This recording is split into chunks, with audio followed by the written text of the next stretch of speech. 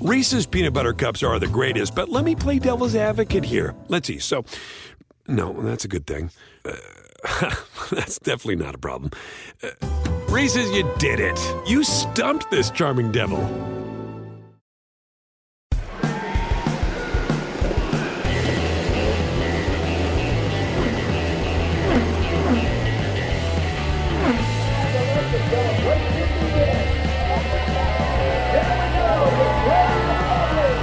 This is Off Track with Hinch and Rossi. Hello and welcome to another episode of Off Track with Hinch and Rossi. I really hope Thim cut out the part about murder at the start of this recording. Speaking of murder, now I'm like going to. the whole Adrian Hernandez documentary. Did you guys watch it? Wow, we're jumping right in here on Off Track. We have really gone off track already. And yes, I did watch seriously, this is like a current event thing. Yeah, it's topical. It's not current anymore, but yeah. So, do you think it was CTE, or do you think it was like his closeted emotional baggage? A little bit of column A, a little bit of column B, or No, none. Do you think he was just a psychopath? I think it's probably a little bit of both, maybe. The fact that the doctor said that for a 27-year-old, his the degree of CTE he had was terrifying, and we know, by we I mean actual professionals and doctors, know that it does cause massive mood swings and irrational behavior and things like that. So, I mean, I think between playing football his whole life and from what it sounds like getting the crap beaten out of him by his dad when he was a kid, his head probably had taken a few hits, and I imagine that did play a part in it.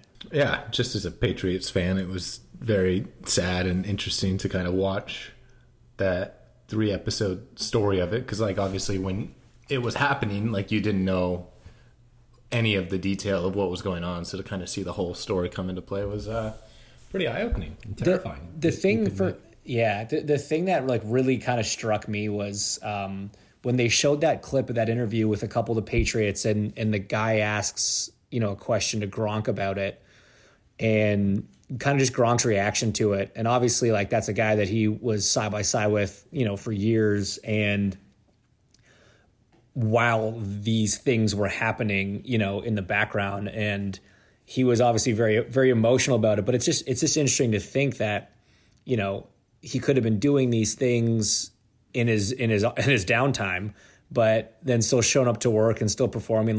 Imagine you found out that Hunter Ray had murdered a couple people, over the last 3 years. Can we, guys? Insane. I know this is a very serious topic, but can we start that rumor? Can we just? You heard it here first. Ryan Hunter Ray kills people in his leisure time. Well, that's why he goes fishing a lot. He's just throwing them off the boat and getting rid of the bodies. That's good cover. I only picked Ryan because he was a teammate, and so it was I was trying to go that way. I would have volunteered myself, but it seemed more fitting to pick a teammate. And he's got a boat that he can dispose of bodies easily with. Speaking of being teammates with Ryan Hunter Ray, James, do you have something you want to share? Hey, yeah. Ryan Hunter Ray and I did a charity event last. No, I'm kidding. No, we did do that, but. Yeah, I'm back on the squad, guys. Back with Andretti Autosport for a 3-race deal: the GP at Indy, the 500, and the Genesis 600. We just announced down at Texas Motor Speedway Media Day. So Genesis on board for all 3 races, and actually going to be the title sponsor of the race in Texas. Back at Andretti, teammates with my podcasting buddy and Ryan, Marco, Zach, Colton. Kind of Jack again. The list goes on. Yeah, it's the true powerhouse team if we're talking pure numbers. It's honestly, at this point, it seems ridiculous that I don't have a ride with Andretti. It's weird. You're one of the only people that doesn't. I feel like the reason they didn't choose you, Tim, is because of your lack of ability to do anything. Look, I'm not saying I don't get it, but it still hurts. Kind of like getting passed up for the Disney CEO thing. Yeah, again. All right, well, this actually, the whole Genesis thing brings up what I was hoping we could talk about today. Because, James, you have the most successful slid in the DM story ever. They went from DMing you on social media to now sponsoring you and a race. But I just kind of wanted to talk about your guys' relationship with sponsors kind of broadly. So Alex with Napa, James, you with Genesis, but more coming up through the ranks, through karting, through the feeder series, what your guys' relationship with sponsors has been. That and what is Genesis? That too. Okay, so we'll start there. Is that the Peter Gabriel thing? No, Phil Collins. No, it's the book of the Bible. Oh, man. So many things, all spelt wrong.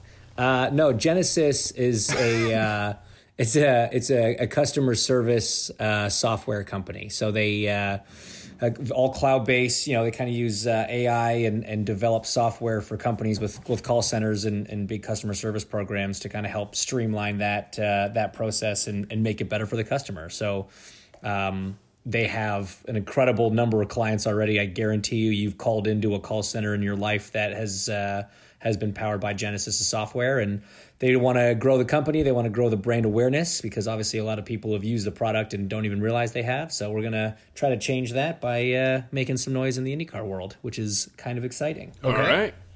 Cool. Yes. So would I have used Genesis? No. Have you ever called into a call center for like anything? Yes. And I had turned it off and turned it back on again. Have you unplugged it and plugged it back in again?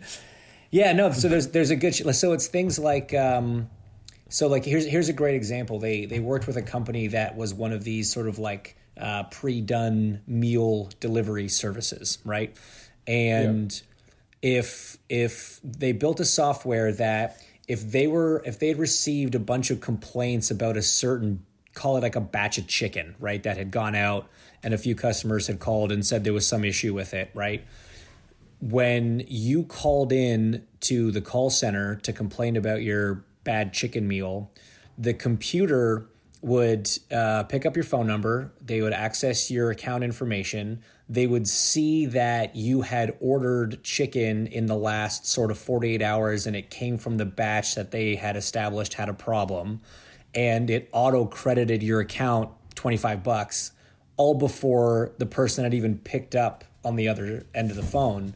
So by the time the person picks up and the customer wants to, complain about their issue, they can say, "Oh, hey, Mr. Rossi, are you calling about your chicken order? We saw that you ordered a dish and there was an issue with it. We're aware of the problem and you've already been credited $25 in your account. Sorry for the hassle. We'll send you another free chicken as well." So it's just to kind of make the whole process of calling in a little easier for both sides of the party, but obviously, specifically for the customer. Got it. It's magic. Understood. It's basically magic. But that's the story of how it started. It's just kind of funny with sliding in my DMs on Instagram and asking kind of how IndyCar sponsorship works. And like Alex, that's not ever how this works. But amazingly, I replied with a little bit of an overview of how it usually goes down. And the guy said, "All right, let me run this up to my CMO." And he did. And I expected to never hear from him again. And I heard from him again and it sort of got the ball rolling. So it was kind of a cool development. And actually, there's a great story tied to this. You guys will appreciate this. So we did the press conference, right, announcing the Andretti partnership. And we go out to lunch afterwards. And I'm sitting with a guy named Nick, who's he runs all the digital and social for Genesis. And while we're sitting at lunch, and obviously during the press conference, we told the story of the DM action and all the rest of it. While at lunch, the Genesis official Instagram account gets a DM from the official account of the Pelicans NBA team. And the message said, "Shooters gotta shoot. What do you think of our jersey patch?" And then it had a photo of Zion with the Genesis logo, put on the jersey, that like the one spot on a jersey you can sell in the NBA. And we're sitting there at lunch and we're like, man, that's awesome. Somebody from the Pelicans marketing department or sales department somehow was paying attention to our press conference, read the story, and like took a chance. And Shooters gotta shoot and threw out a DM like pitch to sponsor the Pelicans. So are they? The senior vice president of marketing told the guy to reply with, like your style, how much? So I know they are at least having a conversation about it. Tim, it seems like you should hit them up for just, Yeah, God, do they want to sponsor a podcast or just my life? I was gonna follow this up with you. If you're listening to this, Please do not now DM Genesis asking for money. It worked once. It was clever once, but this does not mean that everybody should now be like Alex is sitting there on his phone right now DMing Genesis. Hey, how about a PSA with Alexander Rossi? Yeah, correct. It's already sent. So Alex, tell me about sponsorship as a kid. Well, that's a very long-winded answer, so I'm going to try my best to keep it concise.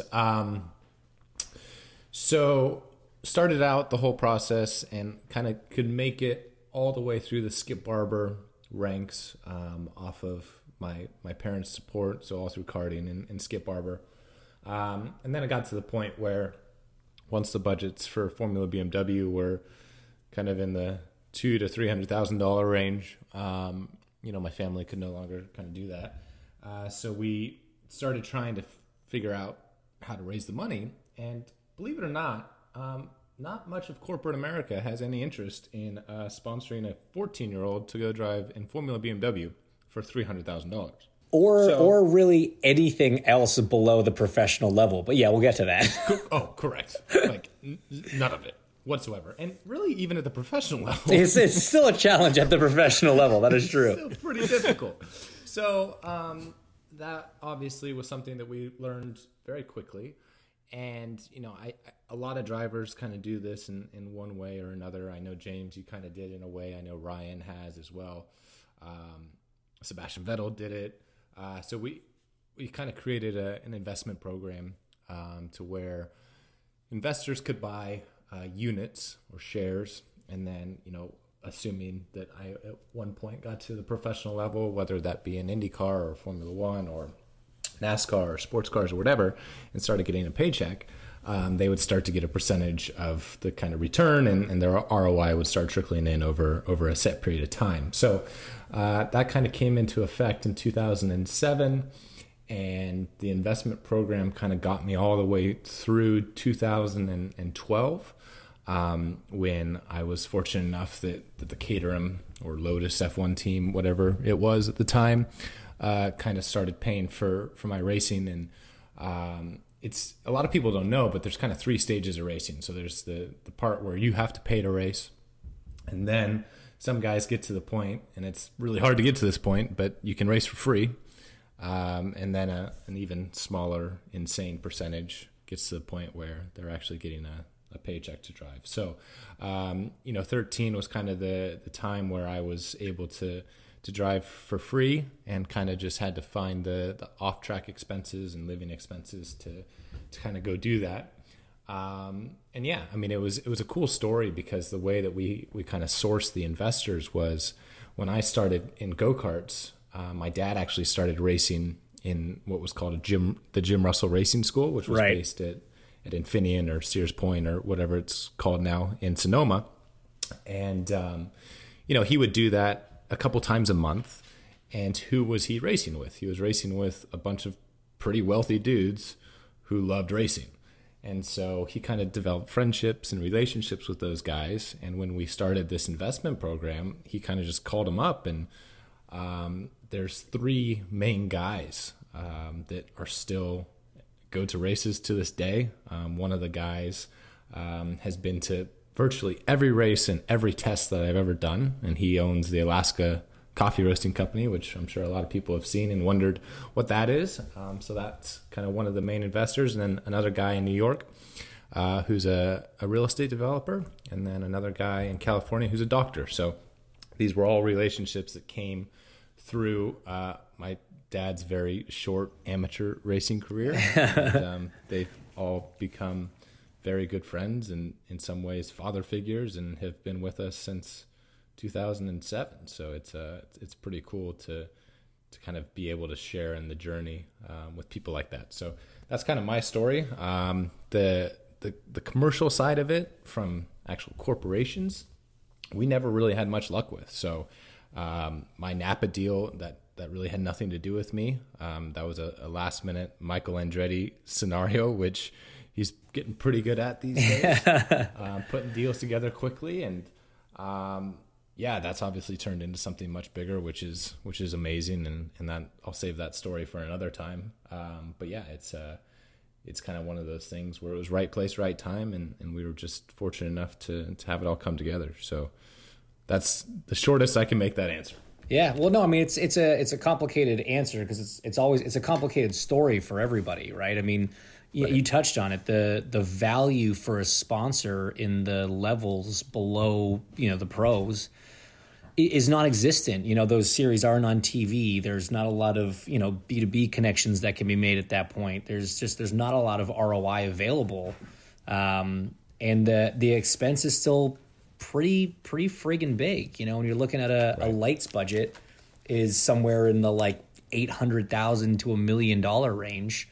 Trying to find that kind of money out of a corporation, like they're going to want something back for it, and it's just tough to do. Want something back for it to get the needle to move. You might have one guy on board, but that's fine. But I mean, with a business like that, it's got to go through 4 or 5 different layers, and surely there's going to be someone in there that thinks racing's stupid or doesn't see any value in it, which there might not be, right? But there's one guy that kind of has a passion project for it, but ultimately he's not enough to get it across the line. So you got to have and find someone that really the entire company loves racing and hasn't already been snuffed out by some other team or driver. It definitely, in my experience, seems like you have to have a champion within the company, right? There has to at least be somebody sort of in the executive level, a C-level employee that is a race fan. They get it. They understand the sport. Even if they've never been involved in the sponsorship side before, they understand the appeal of motorsport.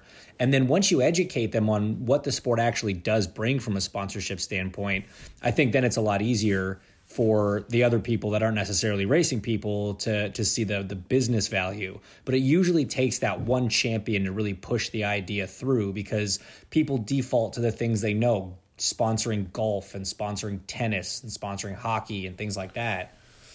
Well, the perfect example of that's the Napa deal, right? So sorry. No, that was me. Guys, shut up. Yeah, it wasn't me, yeah. I don't know what there's nothing even to bark at. Shut up. Come here. You were saying? So yeah, James, that's actually the Napa deal is kind of a perfect example of that. So the deal gets put together. We win the 500 somehow. And that was it. Like that was the end of, it was a single race kind of one-off deal. And it got pushed down to corporate in Atlanta. And they were like, no, that we're done. That's it. Like we sponsor NASCAR, we sponsor NHRA. We love it. We're kind of our motorsports budget is set there. And like these were people that have been involved in motorsports since like the beginning of motorsports. Right. And so we didn't have to educate them on racing, but they had no clue about IndyCar. So even though they had been involved forever, we had to like take the process to tell them that IndyCar is actually kind of where it's at these days, what's kind of growing the most, what has the most excitement and kind of energy behind it. And a motorsport company took like almost 1 or 2 years to finally commit to like actually getting fully behind IndyCar. And that's just trying to educate someone on a series. So it's pretty wild out there. That's actually what's been so crazy about the Genesis deal is, obviously with everything happening, at the tail end of 2019 with me, I was really up against it time-wise.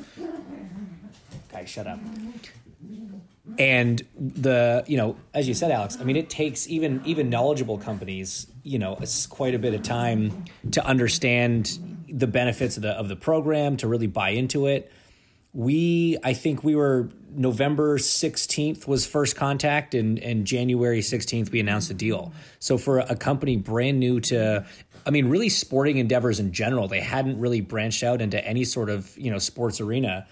For them in 2 months, a company that size, with a board that has to approve everything and all the rest of it, to buy into the program and sign up that quickly was just unbelievably impressive. So tons of credit to everybody involved on the Genesis side. But the other thing that I think is important to take out of that is it shows the... Shut up, guys.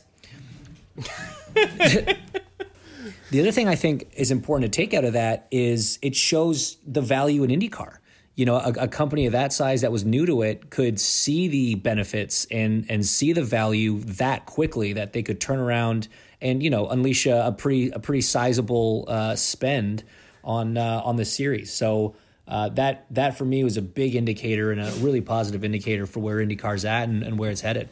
Go us. Yeah, we're just killing it, guys. You guys are killing it.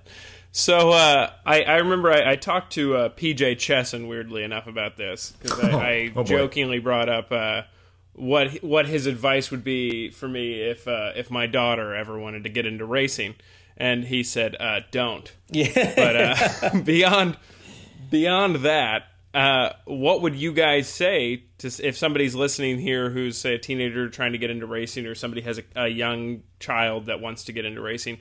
What would your advice be for that, young boy or girl trying to make it in this sport? I have a really, really good golf coach in Arizona that I would highly recommend. Yeah, I was going to say I got a good tennis coach in Canada. No, honestly, and I think Alex will back me up on this. The best advice I was ever given is the advice that I now give to anybody, any young driver that asks me that question. And it sounds too simple and it sounds almost cliche, but it is the only advice that is, I think, universally true when trying to make it in this business. And that's, don't give up. It's a cruel, difficult, annoying, frustrating business, but it's the drivers that just keep pushing and through all the no's, don't lose motivation and keep making phone calls and keep putting themselves in positions to get recognized or get noticed or be given an opportunity, that when one of those rare opportunities does come up, they're front of mind and they get that chance, and there's a ton of examples in my career where I got an opportunity because I was kind of the last man standing in a lot of ways. I just wanted it more. So, persevere, don't give up, keep the faith, keep fighting, and then hopefully that opportunity comes up for you. Yeah. Couldn't have said it any better myself. Well, then don't try. Have said it. Do you want to try anyways? Nope. Hard no. I'm pretty close to my word limit for the day, guys. So. Yeah. Plus, he's still got like half of his lunch to eat. What advice would you give, right, Tim? I mean, you're pretty close to the sport. Be Peter Rossi's son. Yeah, that's fair. Yeah. Well, actually, Tim, my dad is starting a young driver management business. He already has. He's been kind of doing it the past couple of years under the radar anyways. He's got a couple guys. So if there's any young drivers listening to this and they need some direction, hit us up. Be happy to help. Or he would, rather. I will also be happy to help at times, but mostly him.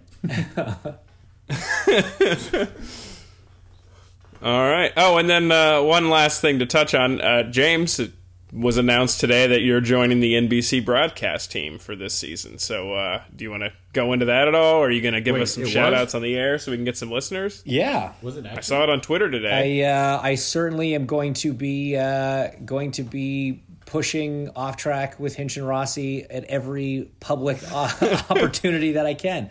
Yeah, no. Today we announced that for quite a few of the IndyCar races, I will be part of the NBC broadcast team, which is very exciting.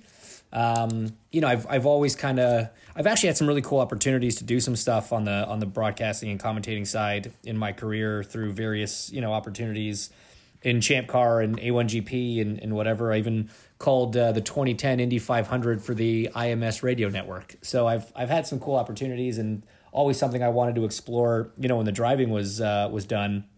That's not anytime soon, but in the circumstances of this year, in my gap years, I like to call it, I got a bit of free time and going to be at the races. So why not take advantage? And ultimately for me, it's a way to help educate people about IndyCar racing. It's one of my favorite things is talking to people about IndyCar and letting them know the kind of the inner secrets and let people know the finer points about it, because I think you create more fans, but certainly more knowledgeable and more passionate fans when you do it. And working with NBC is going to give me that opportunity. And Diff's a good friend of mine. Townsend and PT, I've banged wheels with those guys in the past, so it's going to be fun to work with the whole gang. Definitely Townsend.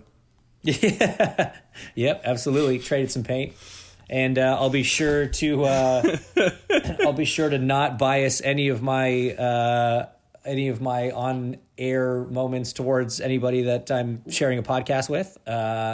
Why?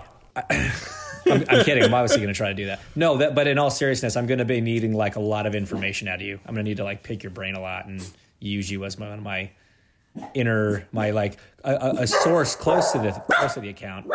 Guys, That's sorry, fans. I think the dogs are trying to tell us that it's time to take them for a walk. Yeah, it might be that time. I'm in, but just how much are you getting paid?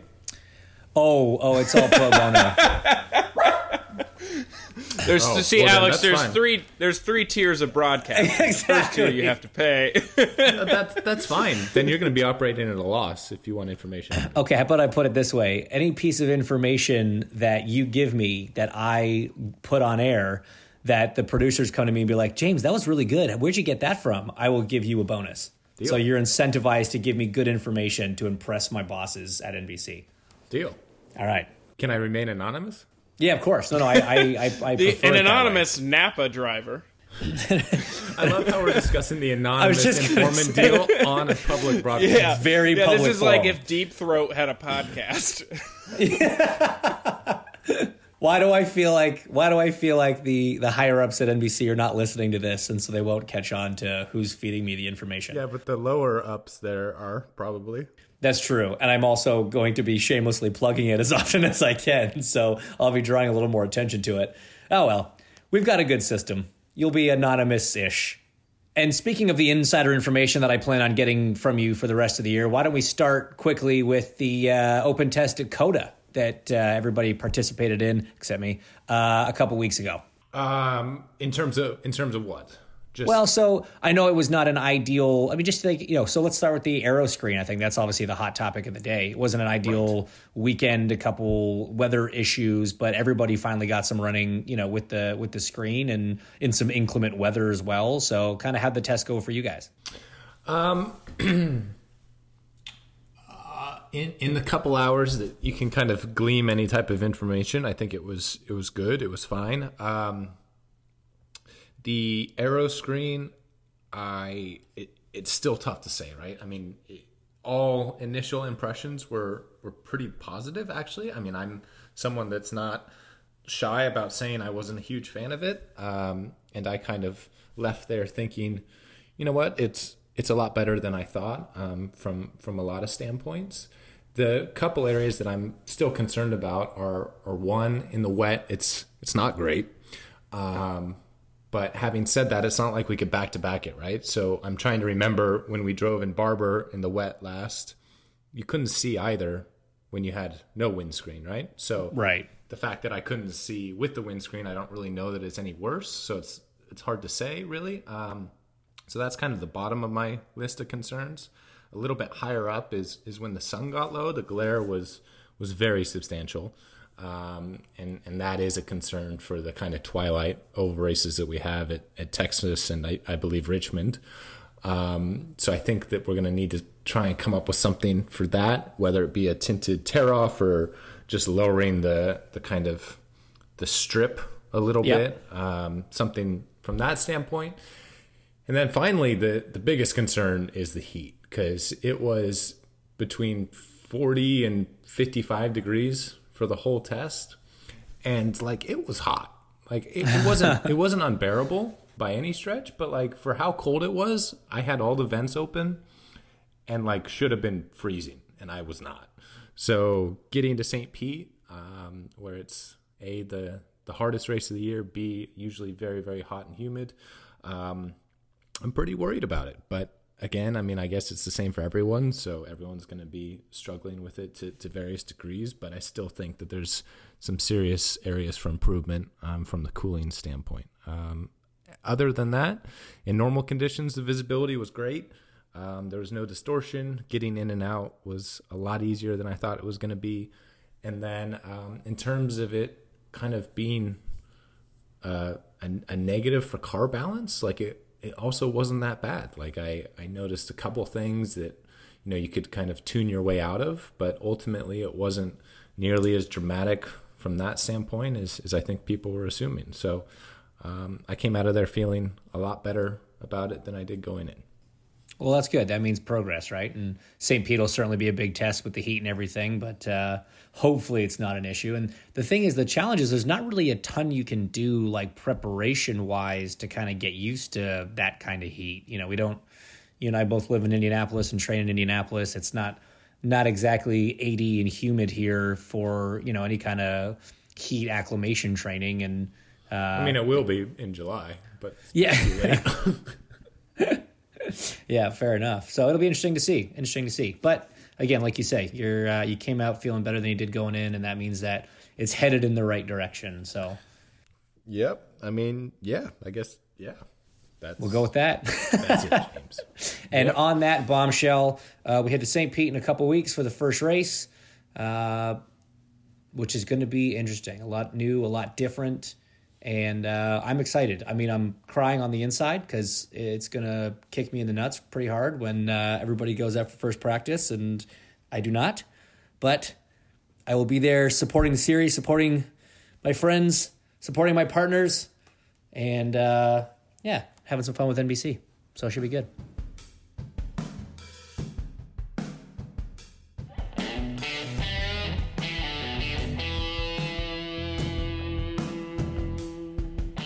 Thanks so much for listening to Off Track with Hinch and Rossi.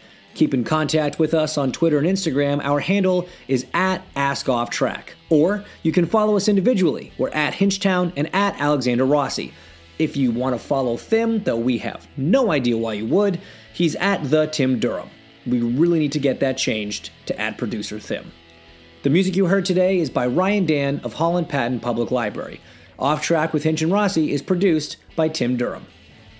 And by that I mean Thim.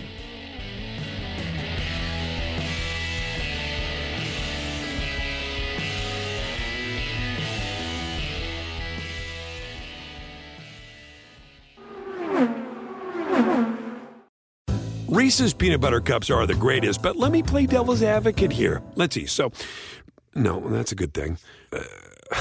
That's definitely not a problem. Reese's, you did it. You stumped this charming devil.